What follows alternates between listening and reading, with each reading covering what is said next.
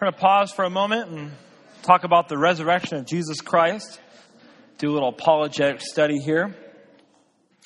So let's pray. Father, thank you so much for your love for us, Lord, and we thank you for our faith, Lord, that it's grounded upon fact, Lord, it's grounded upon evidence. And ultimately, Lord, that produces confidence. Lord, I'm reminded of John 14, Lord, where you said, because I ascend to my Father, greater things will you do. And also, if you ask anything in my name, you will do it, Lord. And so we know the basis of the power of the Spirit through our life and the basis for our prayer, Lord, the fact that you hear our prayers, Lord, and work so mightily is the fact that you rose again from the dead. And so I pray, Lord, that you would just confirm that to us, Lord, over and over. In Jesus' name, amen. So it sounds cliche to use the phrase, Jesus is the answer. But you know what? It's true. Jesus is the answer for everything. He's the answer for the universal problem of sin. He's the answer to a person's void and loneliness in their life. Jesus in his grace is the answer for those who are suffering and hurting. And finally, Jesus is the answer to silence any skeptic who might confront Christianity. Now think about some of the common questions that skeptics wage against God in the Bible. I don't care how smart they are, but they all kind of use the same arguments. If God is love, why is there suffering? How can you believe in creation in light of the so-called facts of evolution? How can you believe that the Bible is true and trustworthy? How can you say that marriage is only between a man and a woman? I mean, can you really believe the ethics of the Bible? Well, really, the answer to all these questions and many more can be summed up in three simple things. Now, yes, I mean, there are facts that we can point out, and we should, but really they can all be summed up simply in three simple things. Number one, what Jesus said. Number two, who Jesus is. And number three, what Jesus did. So here it is in a nutshell. Let's use creation, for example. I mean, our world today, evolutionists are kind of the mainstream. People who don't even know anything call themselves evolutionists just because they don't want to believe in God. And here's what they say. We'll say, well, I can't really believe in the Bible because of evolution. It is a fact, after all. And you can know the evidence of creation, and you should, and we can give a good argument. But here's a basic argument that we can use. Jesus in Mark chapter 10 referred to Genesis 1 and 2 as literal. He said Adam and Eve were the first creation of God, meaning human creation. And then he gave the basis for marriage, which is one man and one woman for life. And so, hey, you know what? Let's just cut it off right here. Jesus said that Genesis was literal. Genesis chapter 1 was literal, that God made man. There is no evolution. And then God also ordained marriage, one man and one woman for life. Who Jesus is? Well, no scientist was there in the beginning to observe and verify. They only look at the evidence and then by faith come up with a hypothesis and then a theory. But in John 8:58, Jesus claimed to be God. Therefore, he was there. And since Jesus is God, he knows all things, and therefore, he's telling the truth. So we have an eyewitness there. We have someone who knows what he's talking about and what Jesus did. Jesus proved what he said was true and that he is God by his evidence. He lived a sinless and miraculous life. He fulfilled prophecy, and then he rose again from the dead. So, I mean, it's a basic argument. Regardless of how smart someone is, it's a basic argument to refute what they say. It all comes back to Jesus. Now, it is springtime. It's almost Easter. It's a good time, as any time, to talk about the resurrection of Jesus Christ, because that fact confirms that everything we have in the Bible is true. Now, there's three basic reasons why we can believe that it is reasonable to believe in the resurrection. The first one is because we know that an all-powerful God exists who can do miracles. In order to prove that the resurrection of Jesus Christ is not true, you have to prove to me that an all-powerful God does not exist. And that is impossible. We know it because we just look at logic around us. We ask, can something come from nothing? Can there be a design without a designer? Can there be lifeless humanity? Can lifeless matter produce a moral humanity? And the answer to all these questions is no. An all-powerful, intelligent, and moral God must exist for our universe to exist like it is. And if we have an all-powerful God, then it's reasonable to believe that he can do miracles, that he can raise the dead. Often when you talk to somebody about the resurrection, they say, well, it's impossible. You really expect me, in the light of scientific evidence today, to believe that, a man died and he rose him again from the dead? He walked 40 years and he ascended to heaven? I'll say, yeah. I mean, you believe, that the world came from nothing, right? And so it's logical. If an all-powerful God exists, which we have evidence that he does, and then it's also logical to believe that he can raise a person from the dead. Reason number 2, the New Testament is a reliable history book. Everybody believes what they, read in history. You go to school and you read those things in the history books and you say, well, that's a fact. George Washington crossed the River Delaware. Well, you weren't there. You never saw it, but you read it in a history book, so you believe it's true. Well, you know what? The Bible is a reliable history book. Let's talk about the internal evidence for it. There's a time gap in the New Testament, but this gap is too small for any myth to develop. The ancient historian Herodotus estimated that it takes at least 2 generations for a myth to develop. So the 27 books of the New Testament were written around 50 to 96 AD. Out of these 27 books, only 1st to 3rd John and the Gospel of John in the book of Revelation were written after 70 AD. So the 22 books of the Bible were all written before 70 AD. Now this is cool because Jesus died in 33 AD. So this means that 3 out of the 4 Gospels were written within 20 years of the life of Jesus. It's impossible for you to make up myths with people still living about the life of Jesus if those people are still living. It's like people making up myths about Abraham Lincoln, right after he died. And you can't do that. The time gap is too small for a myth to develop and for people to start claiming things that he really didn't do and who, he said he was.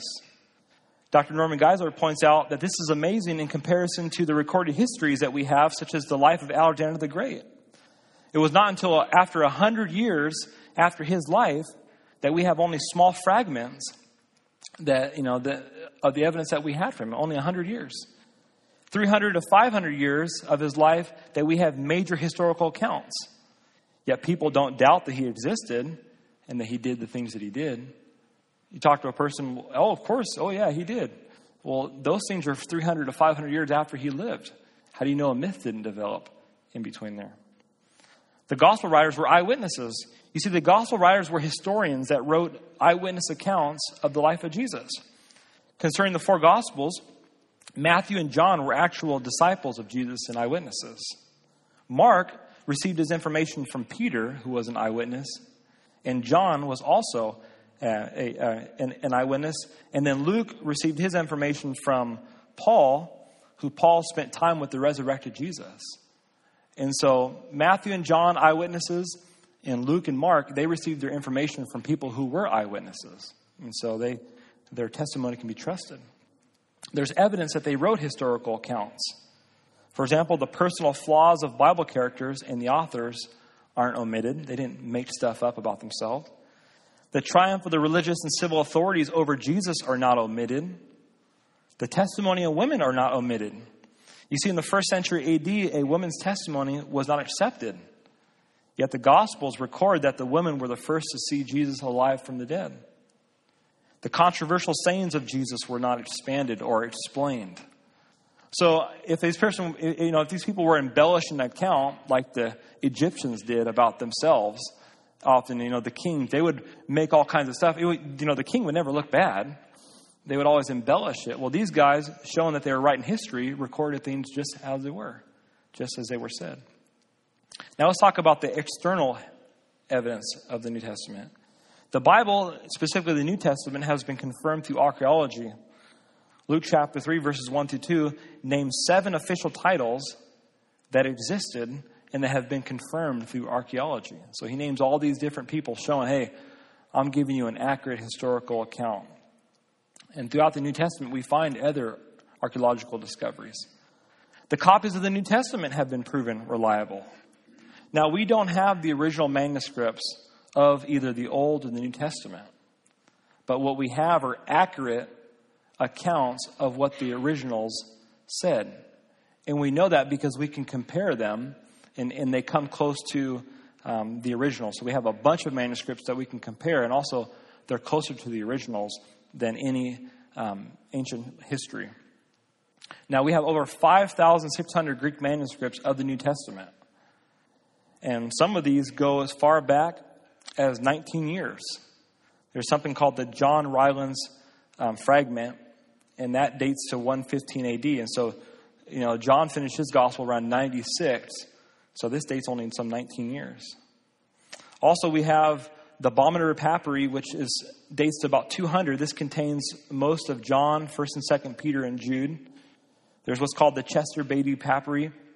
This dates to 250 AD, and it contains almost the entire New Testament. From 250 AD, the Bible was completed in 100 AD. Now we have entire Bibles, 3 to be exact, that date to around the 300s. They're called the Codex Vaticanus, the Codex Alexandrinus, and the Codex Sinaiticus. And so, these ancient manuscripts date within 200 years of the originals. And then we also have other translations, that date back early.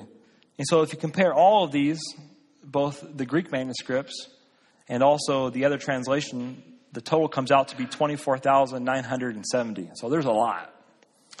Now, when you compare all this to the histories that we have that are outside the Bible, this is really amazing. For example, besides the New Testament, Homer's Iliad contains the most manuscripts of any other ancient history, which are 643. And the gap between them and the original, when he actually lived, is 500 years. Next, there's Demosthenes, which totals some 200 manuscripts. His earliest manuscript was 1,400 years after he wrote. Other manuscripts, such as Herodotus, Plato, Tacitus, Caesar, Pliny, these manuscripts, they only have 20 of them per writer, and the gap between them is some 1,000 years. And so all these other histories, there's only a few manuscripts and a huge gap. The Bible stands alone in having many manuscripts that we can compare from, and also a short gap. Sir Frederick Kenyon, great archaeologist, said this: the interval then between the dates of original composition and the earliest extant evidence becomes so small to be in fact negligible, and the last foundation for any doubt that the scriptures have come down to us substantially as they were written, and has now been removed. Both the authenticity and the general integrity of the books of the New Testament may be regarded as finally established. And so historians come out and say, man, you can trust the New Testament. It is historically reliable. Now, the third reason is the resurrection of Jesus Christ is the only logical evidence for the empty tomb. There's been a lot of theories that have come out, but all of them have been debunked. They all come up as being illogical. Someone will say, well, I don't believe that Jesus ever existed. I can't believe that. Well, there's some 12 non-Christian historians that lived within 150 years of the life of Jesus that proved that he really existed. Non-Christians who wrote about his life and verified that his life, his ministry, his death, the fact that his believers claimed that he rose again from the dead and they worshiped him. Some people say, well, yes, Jesus might have lived, but he really didn't die on the cross, as the Bible says. That's what the Muslims claim. But once again, this is debunked by history. Here's what Tacitus wrote. He wrote, consequently, to get rid of the report, Nero fastened the guilt and inflicted the most exquisite tortures of a class hated for their abominations, called Christians by the populace, Christus, or Christ, from whom the name had its origin, suffered the extreme penalty during the reign of Tiberius at the hand of one of the procurators, Pontius Pilate, and a most mischievous superstition, thus checked for the movement, again broke out. And so he claimed, he died under the hand of Pontius Pilate on the Roman cross.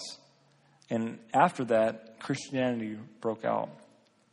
Some say, well, Jesus didn't die on the cross, but he only passed out. Maybe he was in like some kind of a drug-induced coma.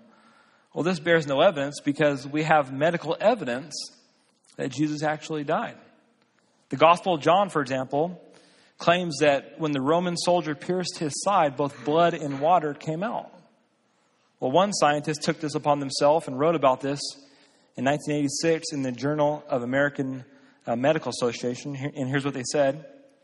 Clearly, the weight of historical and medical evidence indicates that Jesus was dead before the wound in his side was inflicted and supports the traditional view that the spear, thus thrust between the right rib, probably perforated not only the right lung, but also the pericardium and heart, and thereby ensured his death. Accordingly, interpretations based on the assumption that Jesus did not die on the cross appear to be at odds with modern medical knowledge. Jesus was dead on the cross, and the people who were there were professional executioners. They knew when someone was truly dead, and they knew Jesus was dead, which is why they didn't break his legs. Some say, well, maybe the women and the disciples went to the wrong tomb. Maybe they got lost, that day.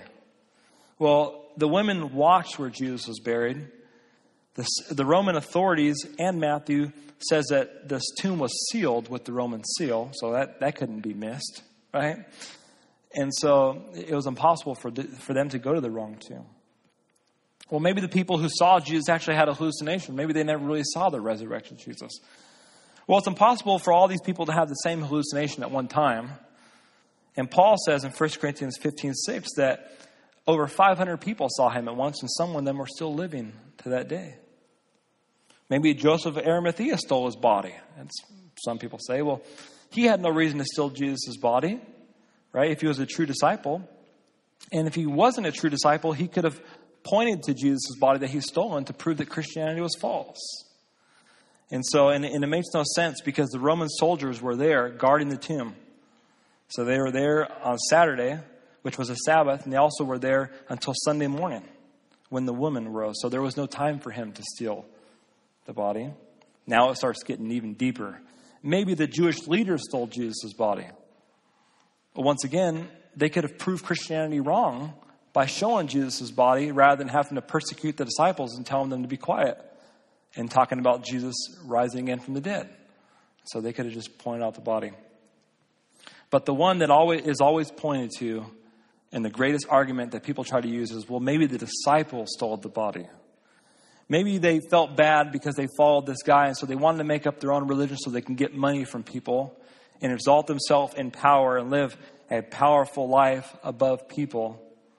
Well, this is what they try to claim in Matthew 28:11-15.